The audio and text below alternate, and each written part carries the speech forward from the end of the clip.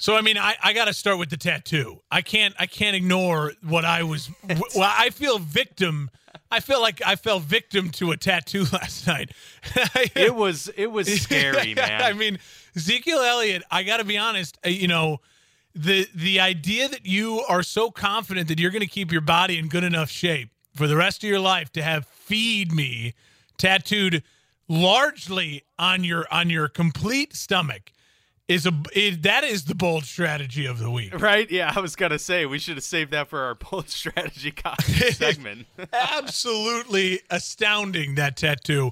But you know what? I got to say, maybe that's like if you're one of those people who's like in your early to mid 20s right now and you're rocking a six-pack and you want a six-pack for the rest of your life, tattoo something ridiculous on your stomach because that'll force you to continue to work out. That's the only thing I could think of. I'm a little disappointed because all these years Sean T has been telling me it's all about cardio and all of these other things. No, the motivating factor, my friend, is the tattoo. That's all you need. It's just so tattoo bad. And you're good to go. It's so bad, Dan. It's so bad.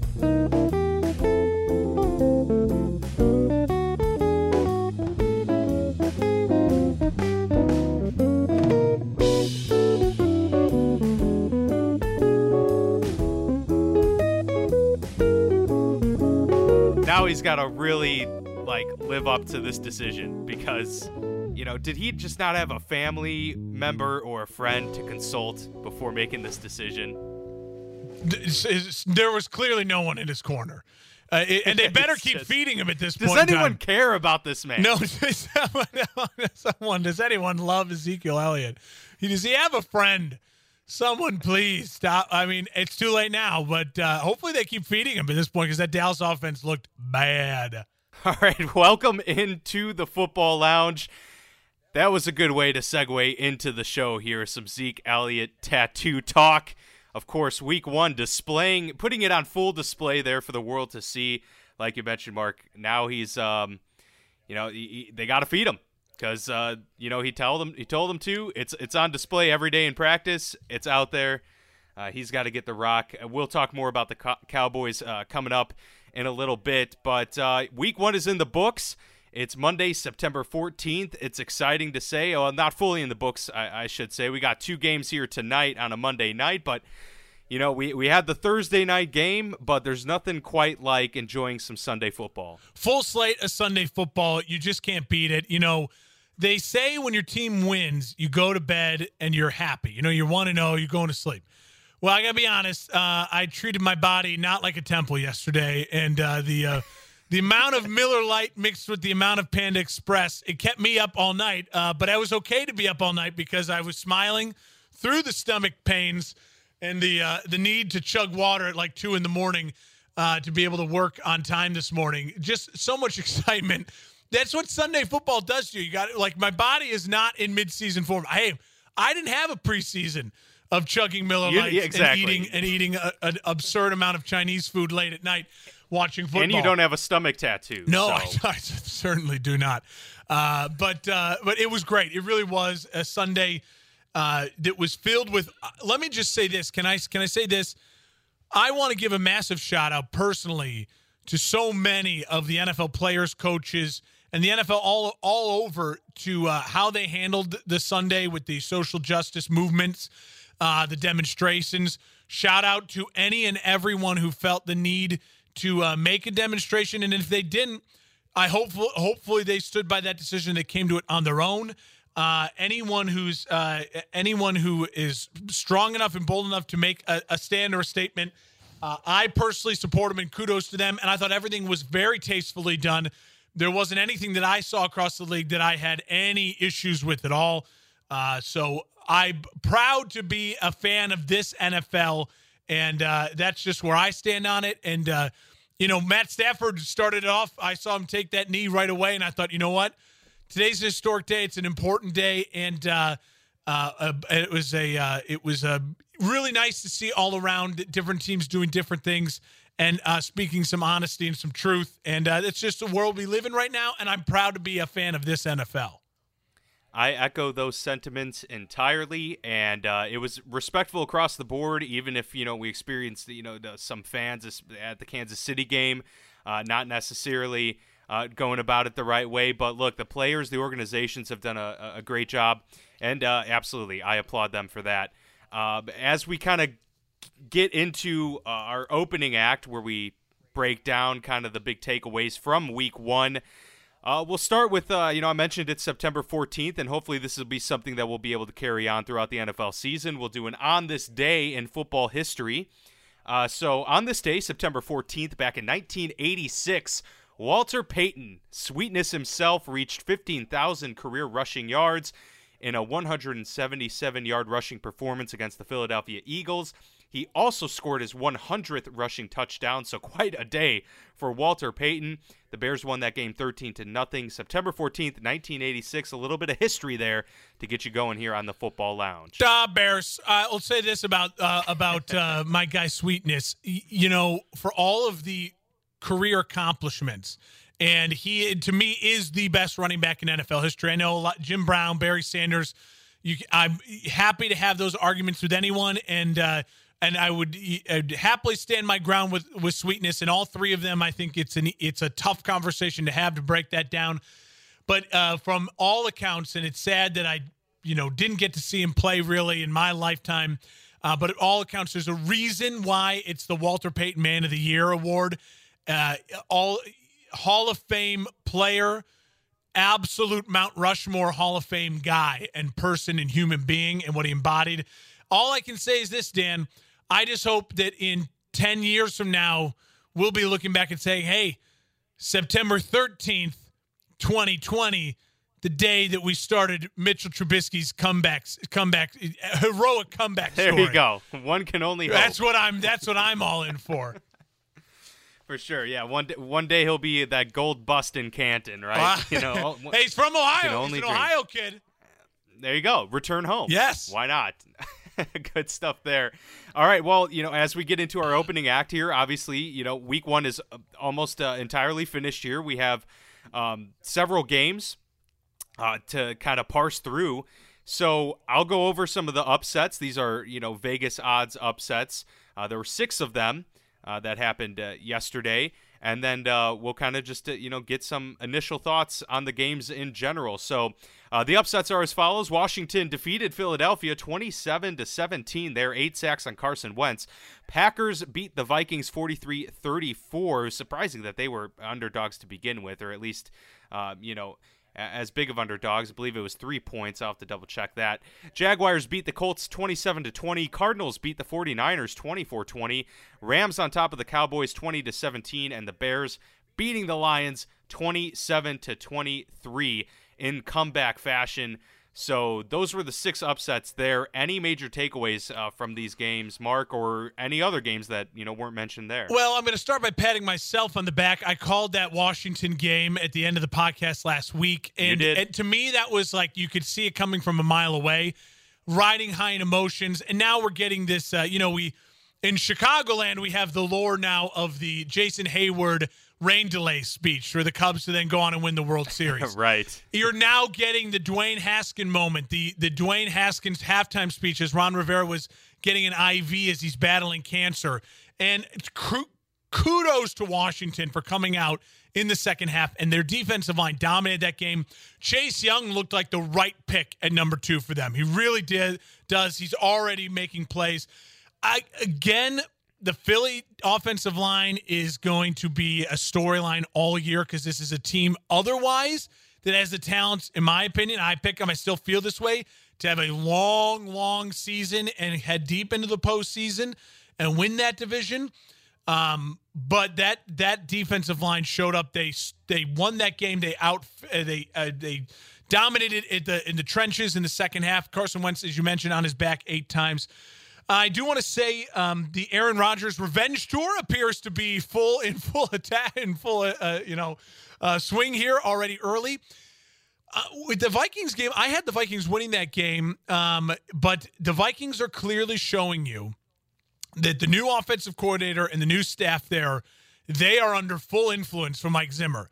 Kirk Cousins only throws it 5 times in the first half when you're down at home. I mean, this is a Vikings team that is going to if they can't get out of their own way and they have to play football like football needs to be played in 2020. Thielen had a nice game, but they have got to get ahead of people so then they can run the clock and run the ball. You cannot just dig your heels in and just only run the ball in 2020 in the NFL. It's just not the way it works. And Kirk Cousins, he continues his streak of being really bad against winning teams. I think he's something in the regular season like 6-20 something against winning teams in the regular season. It's a bad stat, and it's bad on Kirk Cousins. The other things I want to mention about this slate of games is we're kind of rifling through them here. Kudos to the Arizona Cardinals. I feel a little vindicated already, knowing that I said that the Niners going to take a step back. I think you can already see it. Again, coaching staff talking about what they feel about their quarterback. Where was Jimmy Garoppolo? Didn't put the ball in his hands a ton. They didn't seem to trust him. I thought a lack of creativity from the Shanahan offense. And Kyler Murray taking a step. The legs, he had 100 yards rushing. Would have, but he took some knees at the end of the game. But he looked great rushing the ball. The upset, obviously, the Bears-Lions. I predicted that. Didn't think that it would happen the way it did. That's for sure. We'll talk more about that a little bit later on in the show. But I want to give Matt Nagy credit for committing to the running game, for not just airing it out way too much, and a credit to Mitchell Trubisky for showing up when it's the most important for a quarterback to show up. If I were to give you the options, would you have your quarterback be really, really great for the first three quarters and terrible in the fourth and lose the game, or really, really bad for three quarters but amazing in the fourth and win a game? I think we'd all take the fourth quarter as when you want your quarterback to be really good. Those are my biggest takeaways. I'm not too worried yet about Philly. Kudos to Washington. Saw that coming from a mile away. And then as far as to me, the absolute biggest upset is the Jaguars actually winning a game. And now can the Jaguars sustain it? And again, shout out to Gardner Minshew. That kid has got stones. I mean, that's the only way to put it. He looked great. And we're going to talk Gardner Minshew later on the show, so I don't want to give too much away now. But the Phillip Rivers experiment already in Indianapolis, if I'm a Colts fan, I'm not happy with. And this is one of those things where I'm glad it's only a year-long deal because this is clearly going to be a roller coaster, as most Phillip Rivers seasons have been for the past couple of years especially. Yeah, that was a concerning one. That kind of stuck out to me big time as well. I mean, the Colts were a team that I kind of had on that playoff bubble, and then, here we are losing to the Jacksonville Jaguars in week one. That's a terrible way to start. I think the writing's on the wall for the Dallas Cowboys here. I think, they are who we thought they were, as Denny Green famously said. And it's, the talent they have on offense is unmistakable, and the quality of defenders they have on the defensive side of the ball, unmistakable. But what they have continued to show is that they've lacked an identity when it comes to game script, when it comes to actual rhythm. You can never really understand what their goal is as a team. Sometimes they'll go to Zeke early. Sometimes they'll want to force the pass. I'm not exactly sure who the Cowboys are. And I'm not saying the Rams are a bad team. It wasn't like, oh, man, this was just such a bad loss. But it did show to me that the Cowboys, they should have won this game. They were expected to win this game. And obviously, you have issue with some of what Mike McCarthy did in terms of his play calling and decision-making, not to go for the chip-in, things like that, that really come back to bite you. But, Jason Garrett, he was somewhat of the scapegoat of why this team couldn't put it together for the past few years. His offensive play calling, despite being an offensive guy, just wasn't innovative enough to kind of get them over the hump in games. And then you bring in Mike McCarthy, who's pass-heavy guy with that type of approach. You want him to kind of be able to switch things around. But, as you and I were talking earlier, he keeps Kellen Moore, and the offense just, nothing surprising there. And, this is where it gets them into a 17-point outing, 3 points in the second half, post-adjustments. There is some concern here in Dallas, in my opinion, and while I would say for a lot of things after one game we can't take too much away, good or bad, this is certainly not a good footing to start the season off on here with the Dallas Cowboys. That concerns me a lot. I agree with you with the Colts. Phillip Rivers looked good early in the game. As it wore on, the Colts in general looked worse and worse. They lose Marlon Mack for an extended period of time, likely the season, a torn Achilles there. The run game kind of takes a hit unless Jonathan Taylor, can stay healthy and be the guy that they drafted him to be. But early warning signs there for them.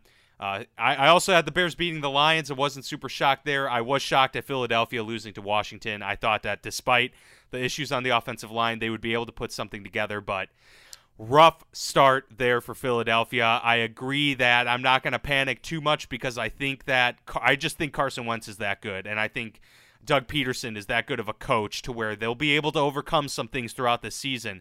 But, I had them in there as winning the division, and with Dallas losing, that certainly helps their case. But it might be a little bit closer of a fight here down the stretch than I even anticipated early on. But that's kind of where I'll leave things on my week one takes. Anything else before we move on? Yeah, before we move on to our bold strategy, Cotton, I want to just say this. You mentioned the Cowboys. I didn't mention the Cowboys, and part of it is I had full faith the Rams were going to win that game. I made money on the Rams winning that game. I said it last week. The Cowboys to me are the Cowboys, and they have so much offensive talent. You saw so many things. How many times we watched football from Thursday night's game especially through yesterday where you're like, wow, that's special. Kyler Murray looked special. Obviously, Patrick Mahomes, Russell Wilson, I'm about to talk about. There was moments like, holy smokes, that's special. Alvin Kamara. Yep. Talk about a special player. And there were moments from other games where you see, and other quarterbacks especially, where you say, there's something special there. You didn't see a lot of special from Sam Darnold. You didn't see a lot of special from Baker Mayfield. And you're not seeing, and you just have never seen anything special from Dak Prescott. And I'm sorry, but when you have that much talent and that good of an offensive line, even if your coaching is bland, which I agree the coaching offensively is bland, you were up 14-13 to start the second half with the ball. Listen to these drives. Punt, field goal, downs, punt. And then people, all they want to talk about is the pass interference call on the final play. Right. But if you go punt, downs, punt, I don't want to hear anything about a pass interference call. And you know what? I was okay with the call because they made the call on the field. Again, when the replay showed, really, there wasn't really a ton there. But if you make the call on the field and the replay's not conclusive, whatever. You don't lose. You also got away with hitting Jared Goff in the face and why he threw a pick. So those calls always you get 10 good calls a year that go in your team's favor. You get 10 bad calls a year go against your team. Those football gods always seem to work out unless you're the Saints. So I don't want to spend too much more time on it. But already, Dallas is falling into exactly what I predicted. They're going to be not that special. They're going to be 8-8, and I think Dak is on his way out because they're not going to get rid of McCarthy. They've now committed to him, and I just think that you cannot do that if you're the Dallas Cowboys this early on. Where's the creativity? Where's the special? I didn't see it. There's a reason that long-term contract hasn't come his way yet. Yeah. And I think that's the writing's on the wall there for sure. And one last thing I will mention, because you sparked this in me too. I did want to mention the Patriots offense with Cam Newton. I think it looked very proficient, or prolific, I should say. And, Cam looked pretty good. I mean, he's in shape. He was running the ball really well. And I was pleasantly surprised at how the Patriots were willing to completely shift to his capabilities. I know that they're a team that has constantly game planned as to their strengths and their weaknesses. They've always done that well, but I did have some hesitation as to if it was going to be a complete overhaul. But they showed, hey, we're going to dial up plenty of quarterback runs, and we're going to give him the freedom to just, hey, man, if you're rolling out, nothing's there, you run for the first down. Go get it that way. He showed that he was, capable of doing that. He showed that he's still, athletic enough to make a lot of these plays. And look, I mean, it seemed just from his rapport on the sidelines with Josh McDaniels that there's some quality relationship there. I think things, might work out for the Patriots. I still don't have them in the playoffs. I have them right outside of it. But look, I'll admit, they look pretty good, and just even though it was against the Miami Dolphins, I may, be eating my words by the end of the season. They may very well be a playoff team. Just based on how they looked this past week. But I'm going to give it a few more weeks till I make a more well-rounded assessment of where this team is at. But so far, so good in New England. Already can't wait for next Sunday night, Patriots versus Seahawks. Can't wait. Big-time matchup. Cannot wait for that. Speaking of the Patriots, we'll go to a former New England Patriot and Tom Brady for our Bold Strategy Cotton segment quote of the week. Exciting stuff here. We'll go to Tampa Bay, but it's not Tom Brady's statement that we're going to talk about here. It's the head coach, Bruce Arians. So, a quick thing to set it up. Tom Brady finished the afternoon 22 of 26 for 239 yards, 2 touchdowns, 2 interceptions as the Buccaneers fell to the Saints 34-23 on the road. Per NFL Network's Michael Giardi, he said this on Twitter. Arians put both interceptions on Brady, said that on the first one that Mike Evans read the coverage right, but Brady did not. And then on the pick 6 that he had, Arians' response was, quote, bad decision. So, Mark, what do we make of these statements from Bruce Arians, already calling out the 43-year-old quarterback? Obviously, he's not new to that, coming from New England, where Bill Belichick, it's hard to get a compliment from the man. But nonetheless, already in game 1, calling out the starting quarterback there to start things off. I think it's a bold strategy in the sense that he gave some context with the first interception and there was no context with the second. I also think it's a bold strategy to call out Tom this early because there were some other things that he, as the head coach of that football team, they were not buttoned up. I mean, you give up, first off, you give up 34 points when all I've been hearing about is, it's the defense that's going to be really good for Tampa Bay to start. And I get it. He's the offensive coach, and he trusts in Todd Bowles a lot. But your special teams were bad. They were really, really bad. And I just think this is one of those losses where we're going to forget about it in a couple weeks from now, because I do think Tampa Bay is going to get rolling. I do think they'll find their groove offensively. So I do think it's a little bold to be that aggressive with Tom early and just saying, bad decision, move on. But I think Tom also has to get used to this. And of course he's used to his coach being critical. What I mean is he's got to get used to Tampa Bay not being buttoned up. You trade buttoned up and no weapons in a first-class organization for unbuttoned up and a ton of weapons.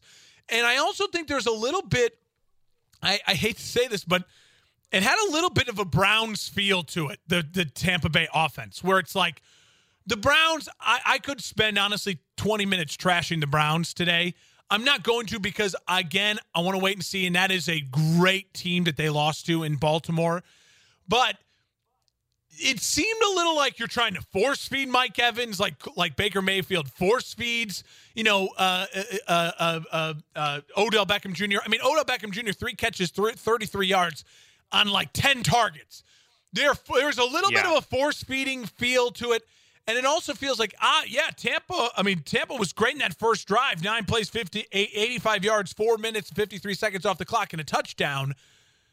But then you get off the script, and it seemed like they just lost a lot of their confidence, their focus, and their connection. I will say this: I'm not gonna panic with Tampa Bay, mainly because I think New Orleans was also beatable. I really do think New Orleans looked pretty beatable. I think Tampa Bay shot themselves in the foot, and New Orleans, with as bad as Atlanta looked defensively, and Carolina defensively was a mess at home against a Raiders offense that's good but not brilliant, that this division, if Tampa Bay can get rolling here out of division, I certainly think I'm not worried about them the next time they play New Orleans. New Orleans did not look great. Drew Brees' arm looked not great when it's like you're supposed to have all this rest. 18 of 31, only 160 yards. There were times when I kept thinking to myself, Taysom Hill looks better running this offense right now. So I don't want to panic, but I do think it's bold for Arians to go straight at Tom as opposed to, hey, turn the magnifying glass back on yourself. you guys were really bad on special teams and your defense didn't play well. You weren't buttoned up to start this season. They had plenty of issues to go around. I will say it is bold and it's not at the same time because with a quarterback like Tom Brady, yeah, he respects when people are being honest. And I think if anyone knows that was Tom Brady's fault, it's Tom Brady. And he knows that those picks are on him, especially that first one.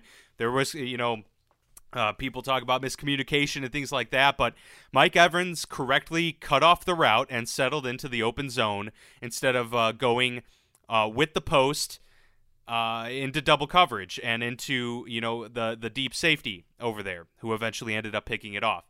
So he made the right decision there, and then the other one was just it was a bad throw and bad decision on the out route that just got undercut and taken to the house for 6. But I will say, look, New Orleans is a very good team, a team that a lot of people, like I personally have going to the Super Bowl or at least competing for it in the conference championship. So this is no slouch that they lost to, and it was a close competitive game. I'm not worried about Tampa Bay just yet. But look, a few weeks from now we can talk again and kind of see if these issues with Tom Brady getting accustomed to a new offense, a new system, new players is continuing. But as of right now, it's one game. He looked good at moments, so I'm going to reserve complete judgment until we get more look. But, so far, a couple bad throws can really change a game. And while there were a lot of other issues, that definitely doesn't help, and you compound on it. And, maybe they would have had a chance to actually win that game had the pick six not happened and had you not thrown a bad pick intended for Mike Evans. Final point on this game, because I know we're moving on to stuff and we're not going to get back to it, is I do want to say this. The running game needs to be better for Tampa Bay. Tom needs a run game to succeed at this stage of his career. And Leonard Fournette, 5 carries, 5 yards, APB out for Leonard Fournette. And I will finally say this. That was the highest rated TV event since the Super Bowl. That game. How about that? So anyone saying that, I'm not watching football because they take knees. Yeah, people love their football. It's not working. It's not working. You're fake. You are fake news with your I shared this story. I saw this post going around today of it was players taking a knee from a couple years ago. Because you could tell because there were fans in the stands behind them. Yeah. And people sharing this is what happened on Sunday. It's come on, fake news. Get out of here. The NFL is strong. I loved what the NFL did on Sunday, and highest rating. I get it. I couldn't take my eyes off that game. It was fascinating to watch. Oh yeah, no, I will gladly soak up the ratings for them. I don't think they'll be missed. So we're all good on that front. Okay, well, so after we got a little bit of a recap there and got to talk about some choice words of Bruce Arians, we'll move into our headliner of the week here on the Football Lounge. Mark and I, now as we get into the season, are kind of going to delve into one main topic that was a primary takeaway of that week that we would like to talk about. So obviously here with week 1 of the NFL season, we each picked a topic of our own to discuss, a headline that we think should be something that, kind of deserves a little bit more fleshing out and kind of a deeper dive into. So, Mark, I'll give you the floor with your main topic of the week here, your headline. Take it away. All right, Mark's headline is, welcome aboard the Russell Wilson MVP train. Choo-choo. Choo-choo. Tickets are available. There are seats on the train. Get on now because you don't want to be left at the station looking like a total loser when Russell Wilson wins the MVP. In all seriousness, Dan, this is a real thing. Russell Wilson has never received even an MVP vote in his career. That is criminal. A vote. Now, I get it. There's a lot of great players in the NFL. But Russell Wilson and Patrick Mahomes have separated themselves as the best quarterbacks in the NFL right now, in my opinion. And it's not even close. I mean, I really think Lamar Jackson is close. I think I want to see a little bit more from Lamar, see how the rest of the season goes and how Lamar does in the playoffs. But we have proven playoff and regular season success year after year now with Mahomes and especially Wilson. And let me just say this. Russell Wilson is now, with his 30,056 yards passing and 4,022 rushing yards in his 9-year career as he enters year 9, he now joins Steve Young. Hall of Famer Steve Young is the only players in NFL history with at least 30,000 career pass yards and 4,000 rushing yards. To go even further in on Russell Wilson, yesterday against Atlanta on the road, traveling from the West Coast to an early Eastern time zone game, was 31 of 35, 322 yards, 4 touchdowns with a passer rating of 143. And listen to this. If you didn't watch this game, which I did not, and I rewatched all the highlights of it, this game was close. At the end of the second quarter, going to halftime, Seattle was only up 14-12. Russell Wilson gets the ball to start the third quarter after making adjustments, and what does he do? 10 plays, 75 yards, takes 5 minutes and 19 seconds off the clock, and they lead it to a touchdown drive to take a 21-12 lead. Atlanta gets the ball. They fumble it. What does Russell Wilson do? 5 yards, 36 plays, quick score, 2 minutes off the clock, basically, and now all of a sudden they're up 28-12. So midway through the third quarter, doubles their own score, gets them into a comfortable position. They go on and add 2 more touchdowns later on in the game. Dominant performance from Russell Wilson when his rushing attack, 20 carries for 80 yards. He actually led his team in rushing as well. And I'm okay with this because the Seattle offensive line is not great. It's not great. So their rushing attack is going to have to be against, it's going to be very specific, and it's going to have to be more creative than what it has been in the past. And I will say this on behalf of Russell Wilson as well. Russell Wilson is a guy that is the ultimate competitor, team guy. I know he's weird off the field. He's got an Andrew Luck type personality where you don't really want him doing FaceTime videos and things like that because it's awkward, it's bad, and he's not a commercial guy because he's got a weird personality. Let's just be honest. But this is getting to the point now where it's almost embarrassing. Russell Wilson has been so good for the past couple of years. Seattle is finally, the hashtag was rolling, let Russell cook. He's cooking. And the fact that he hasn't gotten an MVP vote, even a vote, is I think, an embarrassment to the NFL writers, the people who vote for the NFL MVP. And I think this is a momentum thing now. You're seeing the hashtag trending. I'm going to drive this train. More people are on it. My guy Colin Cowherd has been on Russell Wilson for years and really opened my eyes to the greatness of Russell Wilson. And I will say this, it feels a lot like the NBA. The NBA, the MVP writers, I mean, they like to just find the storyline, right? LeBron James is still the best player in the NBA. He's been the best player. He's proving it now, year 17. He hasn't won an MVP in 7 years. It's a joke. I could argue the Durant and the 2 Curry MVPs. All right, I'm okay with those. But Russ, Harden, and back-to-back Giannis's, Giannis last year, sure, he's going to win it again this year, which, all things considered, weird year. I still would have given it to LeBron. LeBron James is getting this kind of crowning achievement. And Russell Wilson, it will be an absolute disaster and a shame if he continues to play like this and put the Seahawks in a position to be a 1 seed or a top tier or win their division. He should win the MVP behind that terrible offensive line, behind the overall general lack of weapons as far as guys that you would say are, all-pro talents or Pro Bowl type talents. Metcalf's fun. Lockett is good. Greg Olson's past his prime. Carson and Hyde are nothing to write home about in the running back positions. So I'm on the Russell Wilson MVP train. Let's get him an MVP. It's a shame that Drew Brees doesn't have one. It would be a real shame if Russell Wilson plays this well all season long and doesn't get one. I know it's going to be hard to not give it to Patrick Mahomes and not to give it to a Lamar Jackson if they keep putting up stats, and it looks like they're going to. But you know what, NFL writers and the people who vote on the MVPs, Patrick Mahomes is going to win 5 or 6 of these puppies. He's Peyton Manning. He's going to have prolific MVP-like regular seasons. So give Russ his one now. Russell Wilson already, in my opinion, is a first ballot Hall of Famer. Add that MVP. I'm on the Russell Wilson MVP bandwagon. And if you listen to this podcast, get ready for it as I'm driving this train all season long. Everyone loves some drama, but I don't think there's going to be much of a clash here between us. I 100% agree. Russell Wilson's been criminally underappreciated in the football world for years now. and few, if any, have done more with less than him.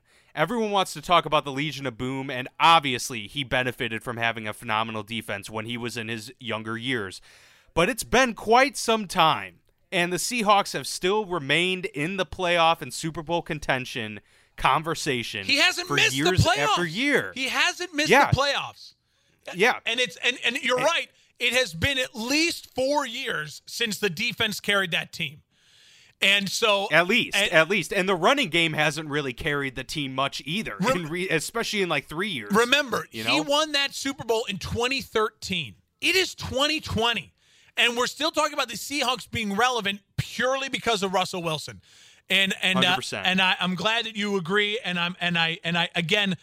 you have to be honest with yourself as just remove some fandom, and you say besides Patrick Mahomes, there really is not a quarterback that I would want for the next 8 years. There's not. Right now, I would want Patrick Mahomes and Russell Wilson. That's it. And Russell Wilson has been, in my opinion, in the top 3 of quarterbacks each of the last 5 years, and is certainly, I would argue, in the top 3. You could make the argument for one. I still think Patrick's number 1, but he's there, and we need to appreciate him more. He's so far the MVP of the league, and I'm going to keep driving that. All right, Dan, you're up. And he did what he did. He didn't have the benefit of sitting a year behind an Alex Smith either. He went right into it. All right. He had Matt Flynn, but that's a far cry. So for my headline of the week, and this one is going to be a little bit broader of a topic. I'm going to branch out a little bit on this one and kind of speak a little bit more generally on a topic that I've been thinking about for several months now with all of this COVID situation and things going on like that. So I'm sure things will be more specific as the season goes on. But for this one, I want to talk and bring attention to the tale of the undrafted underdog, because we hear all the time. You mentioned the NBA loves great stories. Great storylines are kind of a part of who we are as a human race, and especially in America, we just love the underdog story and things like that. There is no better example of that than in undrafted players in the NFL that come to fruition and become Hall of Famers or Hall of Very Goods, and I'll get to the kind of the list of some prominent undrafted players in a moment. But yesterday, we had a player set an NFL record. He went into the history books as an undrafted rookie free agent from a little FCS school, my alma mater, Illinois State, a former Redbird, Mr. James Robinson of the Jacksonville Jaguars, got the start because of the Leonard Fournette trade, was put in there as the 2-down back, and he was even put in there in 3-down situations as well. James Robinson, though, became the first undrafted player to rush for more. He'd rushed for the most yards by an undrafted player in Week 1 in NFL history. No one had ever done that as a rookie.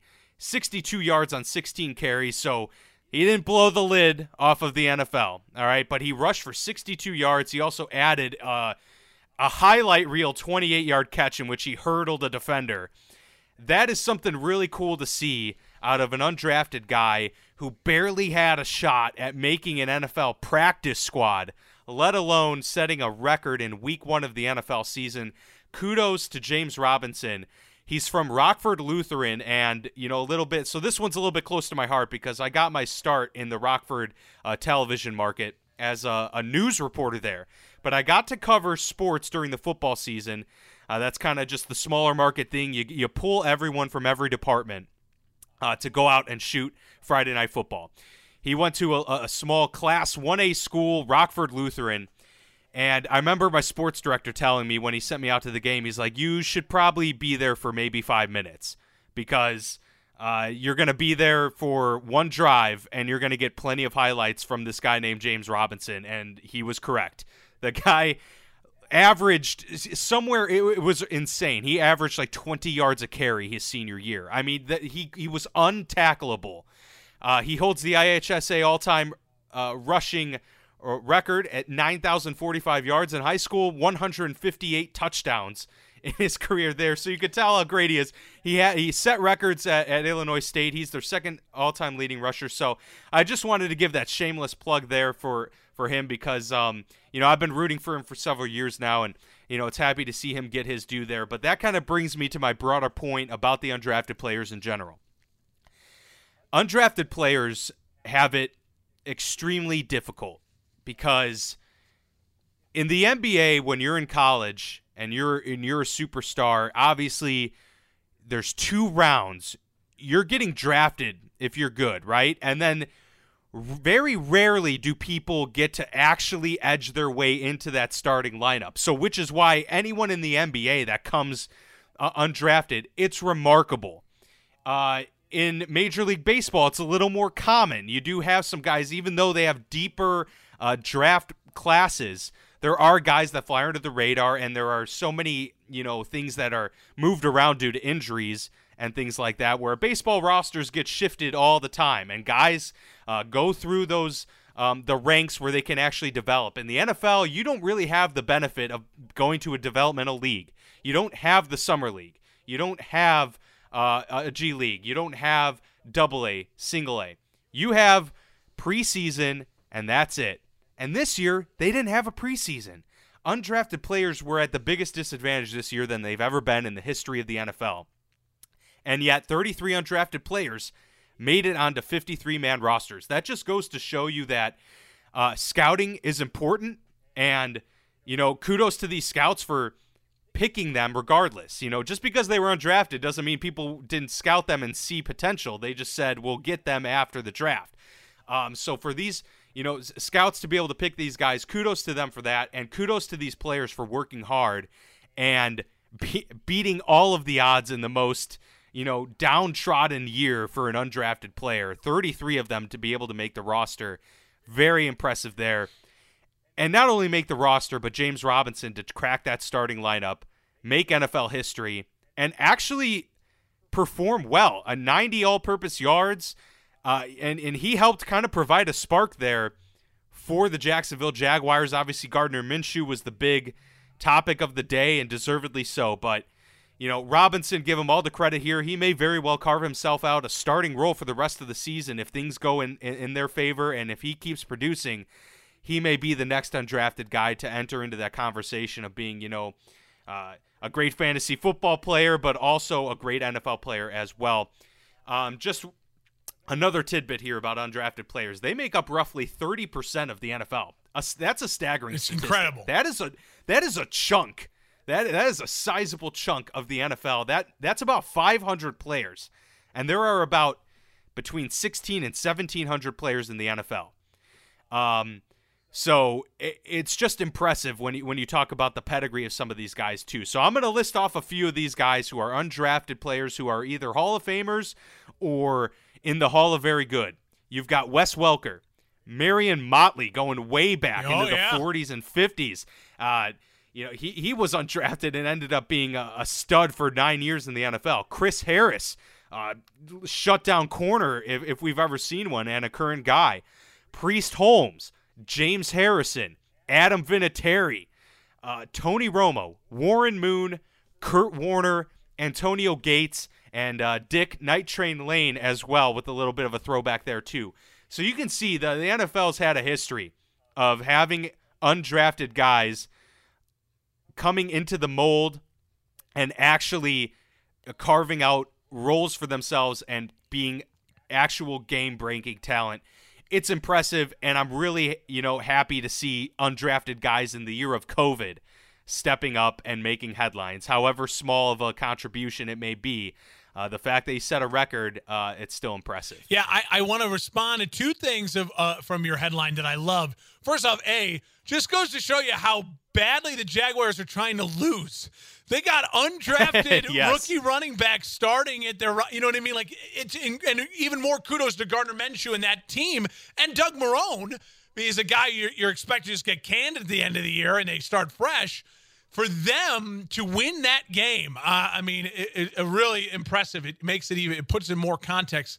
And I'd also say the undrafted player is one of those in the NFL. It's such a special thing. Because you're right, it is so more rare in the NBA for an undrafted guy to make an impact.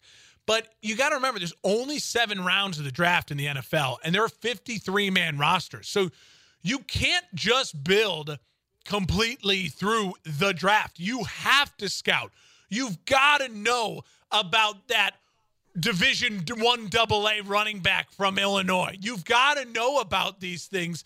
And that's what does make the NFL more fascinating. And it's also why the NFL has always been and will always be that next man up mentality about that. And the NFL is star-driven for sure, but it is more of a unique culture compared to the NBA and the other leagues. And I thought that was fascinating. Work ethic, you could argue, is rewarded more in the NFL than in any other league as well. 1,000,000%. Because in the NBA, you can be the hardest working guy like a Jimmy Butler, and he talk about a late first round pick who's earned himself into like an arguably a top 10 player, but you still are you could outwork people, but there's still a God-given thing with NBA talent versus NFL talent. And largely that's because you only have so much room on a roster for that, right? There's only exactly right. Yeah, there are fewer players in the league in general, so there's that statement to be made. But yeah, across the board, there are tens of thousands more college football players than there are college basketball players in the world, and even fewer of those football players actually make it into the league. And seeing it week 1, it just shows how important that is. Week 1 in the year of COVID, I think that's a great first headline, Dan, for sure. Yeah, and it's I just felt that it was a fitting time to bring it up, given the historic moment and the historic nature of Robinson doing this. So I'm definitely a James Robinson fan, and I did stash him in a couple fantasy leagues just in case. so I hope that I can benefit off of that for weeks to come. That has been our headliner here on the Football Lounge. So next up, we kind of ask ourselves the what if question.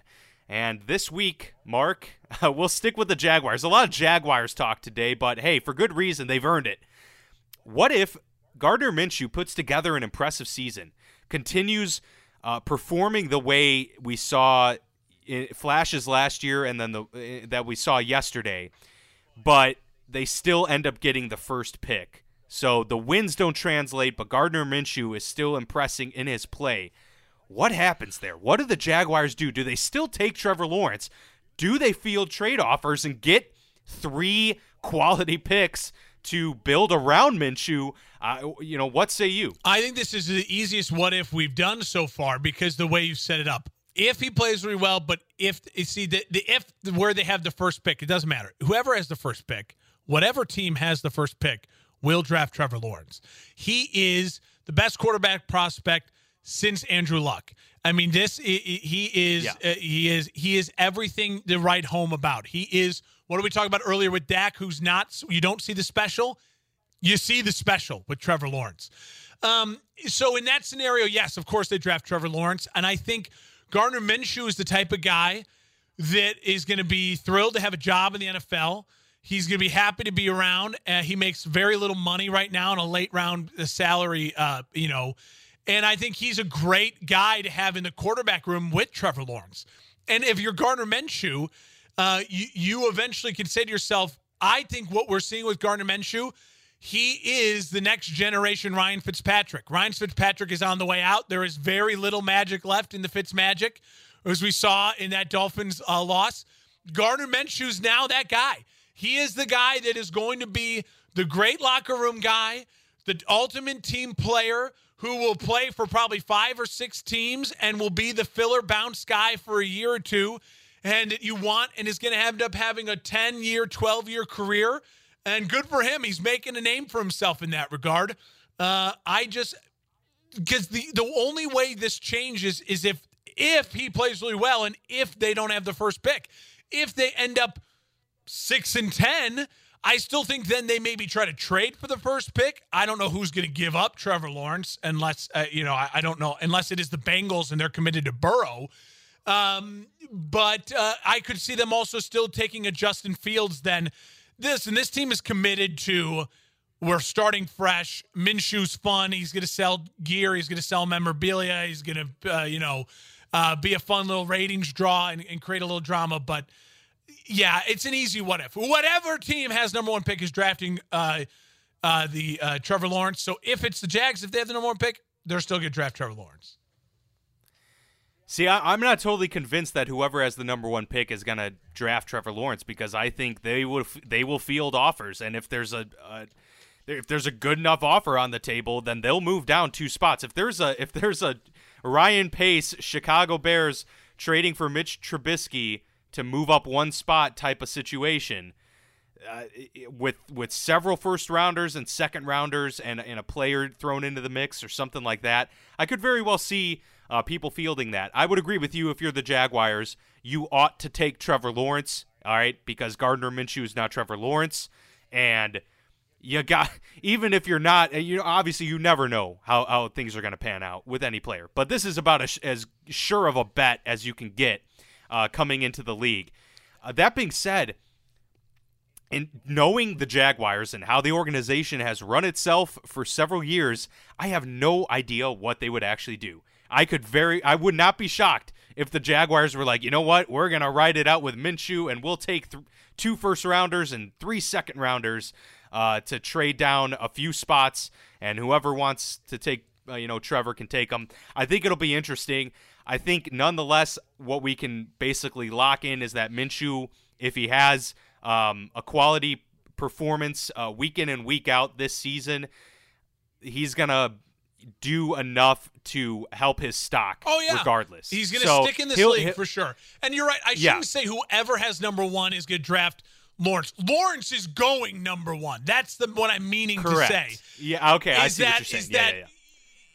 And I'm 1,000,000%. I will bet $1 million. I'm 100% confident that if the Jags, the Washington football team, the Jets, the Bears, the Lions, there's a lot of teams that I can say if they have number one, they're going to draft Trevor Lawrence. The only team that I could see would get number one. Yeah, but you got to be careful there. Like the Lions owe Matt Stafford a lot of money. I don't know. He's only got one more year left on that big deal. So you could sit him behind Matt. Fair enough. You could sit him behind. You could trade. There's very little teams. The Browns, they're drafting Lawrence. There's very little teams that would draft number one overall and not draft Lawrence to where they'd trade out. And I think that would be the Bengals, because you got to look at what are the teams they're not going to maybe win. All I'm saying is, man, you never know until someone sweetens the pot. Sometimes people can't. It would have to be gargantuan enough, and for them to still feel like they could get Justin Fields or the kid from North Dakota State. Yeah, okay. But I think the Jags would take Lawrence number one. That would just be my guess. Yeah. All right. Yeah. What else we got? And I think they should. I would agree with that. They should do totally. Whoever has the opportunity, take that opportunity. Agreed. I don't care what the situation is. But So as we wrap up the show, Mark, let's give a quick fantasy football advice. Is there any player or maybe a couple players that you're wanting to target going into this next week on the waiver wire? I'll start actually with a couple picks because I think there are some good opportunities. I mentioned James Robinson, and I actually think that is a really good option. He scored 9 points in my half PPR league, 9.5 points. That's not terrible. That's pretty solid. No. And that's a first week outing against a good defense in the Colts. So once he gets some more favorable matchups, and as the season matures, he may see several more touches, and he's shown receiving capability as well. That's a good one. The Colts backfield, Nyheim Hines, who was third in the pecking order and had some PPR value. Now he has even more PPR value. Obviously, he had a great game. I don't foresee that really happening going forward, but I do think he'll have value now being the number 2 guy instead of the number 3 guy. So as far as running backs go, I think that. And then finally, I'll say Emmanuel Sanders. Look, people weren't necessarily sure how he was going to fare in a crowded receiving core in New Orleans. But look, he's going to be a big safety net there. And Michael Thomas got hurt. He may be playing through some injuries and may be out a couple games. Emmanuel Sanders might make some huge plays. So if he's available there, I would go pick him up. Yeah, I love all of that. I will just the only player I'd add is Brown, the running back, Malcolm Brown for the Los Angeles Rams. He clearly, to me, carved out, like, they leaned on him, especially in the red zone, and he ran hard. I mean, he looked like the best running back in that crowded backfield. He's available in my league as a 10-team 0.5 PPR league, so he may be available in yours as well. Adrian Peterson is available in my league. He looked like he had good legs against the Bears, a good rush defense. So I would say for those two guys, and if you're someone whose tight end got injured, speaking of Barwin for Blake Jarwin, for the Cowboys. Goddard is available in my league. He had a big day, bigger than Ertz, who I started. O.J. Howard is available in my league, and O.J. Howard seemed to have done well compared to Gronk, and we were kind of looking at where that was going to go. So that would be my look at the fantasy there, which I didn't have a great week because the guys who you rely on they didn't produce. But it's week one. That's all right. There's plenty of time. Austin Eckler didn't show moving up. Forward. Austin Eckler didn't show up. He did not. He had a rough game. I'm already calling for Herbert just to hopefully get Austin Eckler going. There you go. Yeah, I'm in 4 leagues this year. I'm spreading myself thin. I'm a 1 league. I have a shot to go 3-1, and an outside shot to go 4-0. But we'll see. I also had Michael Thomas in a league, and I'm really, really concerned about his high ankle sprain that just came out today. So we'll kind of see what goes on with that. I know we're coming towards the end of the show. We want to do a little Monday night preview. Did you have anything else on tap, or can I do a Bears rant here real quick? Take it away, dude. Okay. Take your soapbox. Again, this is the Mark soapbox. I don't want to turn this into just a Bears show, and that's why we're focusing on other things. And I do think the most important thing this week was the Russell Wilson story. I'll say this because a lot of people, and you saw the national media. I watched halftime of the Bears Lions. Strahan and Tony Gonzalez like, you got to put in Nick Foles. You got to put in Nick Foles. I pinned the tweet. I put the damn tweet on my Twitter. And I want to read you the exact date and the exact time I tweeted this. And this will stay pinned to my Twitter. And it was on January, February, March 18th, 2020. I said, I want it on record now. I'm anti-Nick Foles trade for 4th-round pick. I will pin this tweet. And I left it there. I actually remember seeing that now, yeah. And I said it strongly then on my show, on my radio station, and I will say it strongly here on this podcast. This is the bigger deal of why I didn't want Foles. Because, again, Foles does not – unless Foles came in and legitimately beat Mitch out and looked amazing, and you're like, oh, my God, this guy's going to lead us to a Super Bowl, which that clearly didn't happen, right? That didn't happen. He couldn't win the job. It was a fair competition. That didn't happen. So now all you're doing is giving the stupid talking heads and the dumb football guys ammunition for at halftime at week 1 to start clamoring for the backup quarterback.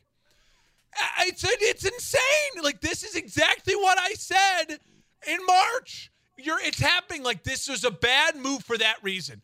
And I said it back then, and I stand by it. You either dumped Mitch then, and you go completely all in on other guys. Get me Cam Newton. Get me who, you know what I mean? Go all in on other guys. Or you don't bring in a Foles or Dalton type backup quarterback, because this is now the plague of the Bears for the whole season. It took 1 half. And thank you to Mitchell Trubisky for showing up in the 4th quarter. The Bears have massive problems on offense. You cannot be 0 for 8 on 3rd downs to start a football game against a decent football game. Because even the Lions, I mean, they did enough damage. They should have won that game. All it took was one little extra score, and the Lions would have won that game. They dug a big hole against even an average football team. Can't be bad on 3rd down. But that is why I was anti the Foles. You see it now. You get all the talking heads, the pundits. It's an easy thing to say, oh, you just put in Nick Foles. No. That derails the season so quick. And this Bears season now, the Giants, look at the Bears. Next week, you're not going to hear from us again until next Monday. I want to look ahead.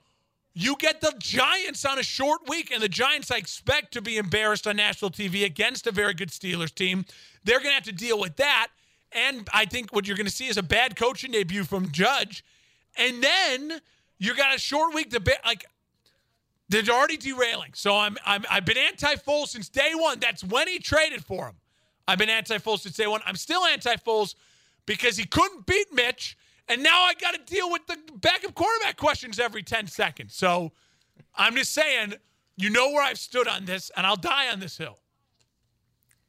You got worked up at the wrong time, and we're just about to end, and now the juice comes flowing. I'm ready to die. I get it, though.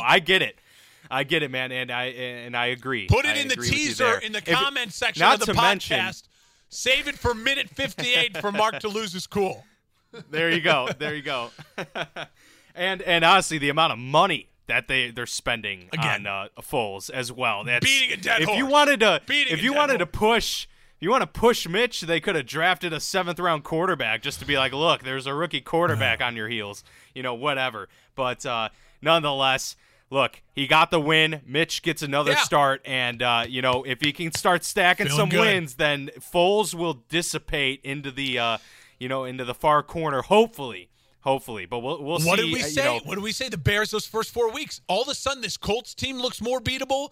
That Atlanta defense looked bad. So if they're just as bad as all of a sudden. So, anyways, let's do a quick Monday night preview here to wrap up Monday the show. Night Football. Yeah, we got a doubleheader coming up tonight. So first game, Steelers at the New York Giants. Steelers with a -6 Vegas odds here. They get a 6-point advantage. Are you taking that? What are your thoughts on how that'll play out? 6 points is not it's not a small number, but at the same time, and especially for a road team, but I'm feeling pretty confident in this one. Big Ben's return. He's got a chip on his shoulder. This defense is lights out good, and the New York Giants defense does not scare me outside of the front four. So I think that the Steelers have a field day. I think they can win by double digits in this. Yeah, I'm totally taking Pittsburgh and swallowing the points. Follow me on Twitter at Mark Hespin. I'll be tweeting at that. I always give my DraftKings Sportsbook bet of the week. No joke, Dan. I downloaded DraftKings Sportsbook last Monday on Labor Day, and because sports gambling is legal in Illinois now, and I was like, you know what? I'm just going to put $20 in and have a little fun. I have turned in 1 week $20 into $62.30. So I'm just saying I'm on a heater. I'm on a 5-bet win streak. My biggest win of the week was actually Brad Keselowski. I picked him to win the NASCAR race, and he did Saturday night. So let's go. I saw you mention that. That's awesome. I'm a NASCAR guy, but that's why you got to follow me on Twitter for other stuff. I like the points. I like Pittsburgh swallowing the points, and I like it because I know there's only one thing I know I'm getting in this game 100%. I know that I'm going to get a great defensive effort from the Pittsburgh Steelers. They are a very good defensive team. The defensive unit for the Giants, I have no idea. The offensive unit, I like pieces. I like the stud, Saquon, but I don't know what I'm getting. And I don't know what I'm going to see from Big Ben coming back from injury. So I'm going to take Pittsburgh. I'll swallow the points. I like that. I like that a lot. Yeah, same here. Moving on to the late evening game, the Titans laying 3 at Denver. So this is an interesting one for me because, we both think the Titans are going to do well. We both think Denver was going to be, on that playoff bubble there. Obviously, we made those predictions before the Von Miller injury, which definitely, eats into some of that. I'm not feeling nearly as confident in that. Nonetheless, I expect this to be a fairly close game, and I expect it to be close because I don't expect it to be very high scoring from either team. Both teams really trying to establish the run early and often, burning a lot of clock. I could see this being a low-scoring affair. Titans laying 3. That's a tough one. I think I will take the Titans, but I'm not super confident in the 3 there. If you're going to bet this game, I'd bet Titans on the money line just because I like the Titans to win. The points, it's going to be too tough. I think this could be a 1-point game, really, really close. It's going to be physical. It's going to be, you're right, it's going to be not a lot of flash and flare. But I do think Tannehill makes a throw or two to win this game. And just like he did all last year, lean on the run game. Tannehill makes a big throw off of play action at the right moment. I just don't know what I'm getting from the young Broncos offense. That Broncos defense losing their leader, losing that just kills. I like the Titans in this game, so if I was going to bet it, I'd bet Titans money line. I'm not going to bet it because I don't know if I'm going to be able to stay up late night to watch the whole thing. I got to be honest. When you work a morning show, you got to get. I'm at the studio by 5 a.m. I don't know if I'm going to stay up for the whole thing. But I would take Titans money line if I was going to bet it. This is where having Tuesdays off benefits me. Unfortunately, I can't do the DraftKings out here in South Carolina. You can't do any of it. Sports betting illegal in Illinois. It's not great for me, I think, overall. Listen, I said to myself, start with $20, see you, and you hope to never. Then you play with house money. And I hope to never put money back in the account. Just keep growing it. Yeah, just keep growing exactly. Growing it. If I had kids, I'd be like, this is their Christmas money. But I don't have kids, so I can bet $20. So it's your Christmas money. It's my Christmas money. There you go. Perfect. All right. Well, thank you all for joining us on this edition of the Football Lounge. We have certainly enjoyed it the past several weeks and looking forward to continuing it here as we enter week 2 of the NFL season. You can follow us on Twitter at FBLoungePod. You can email the podcast if you like. That's footballloungepodcast@gmail.com. Also follow Mark and myself at Dan Vasco, at Mark Hespin. We're also on Facebook as well. Apple Podcast, Spotify, lots of good stuff there. Check us out for updates, and we will see you back here next week.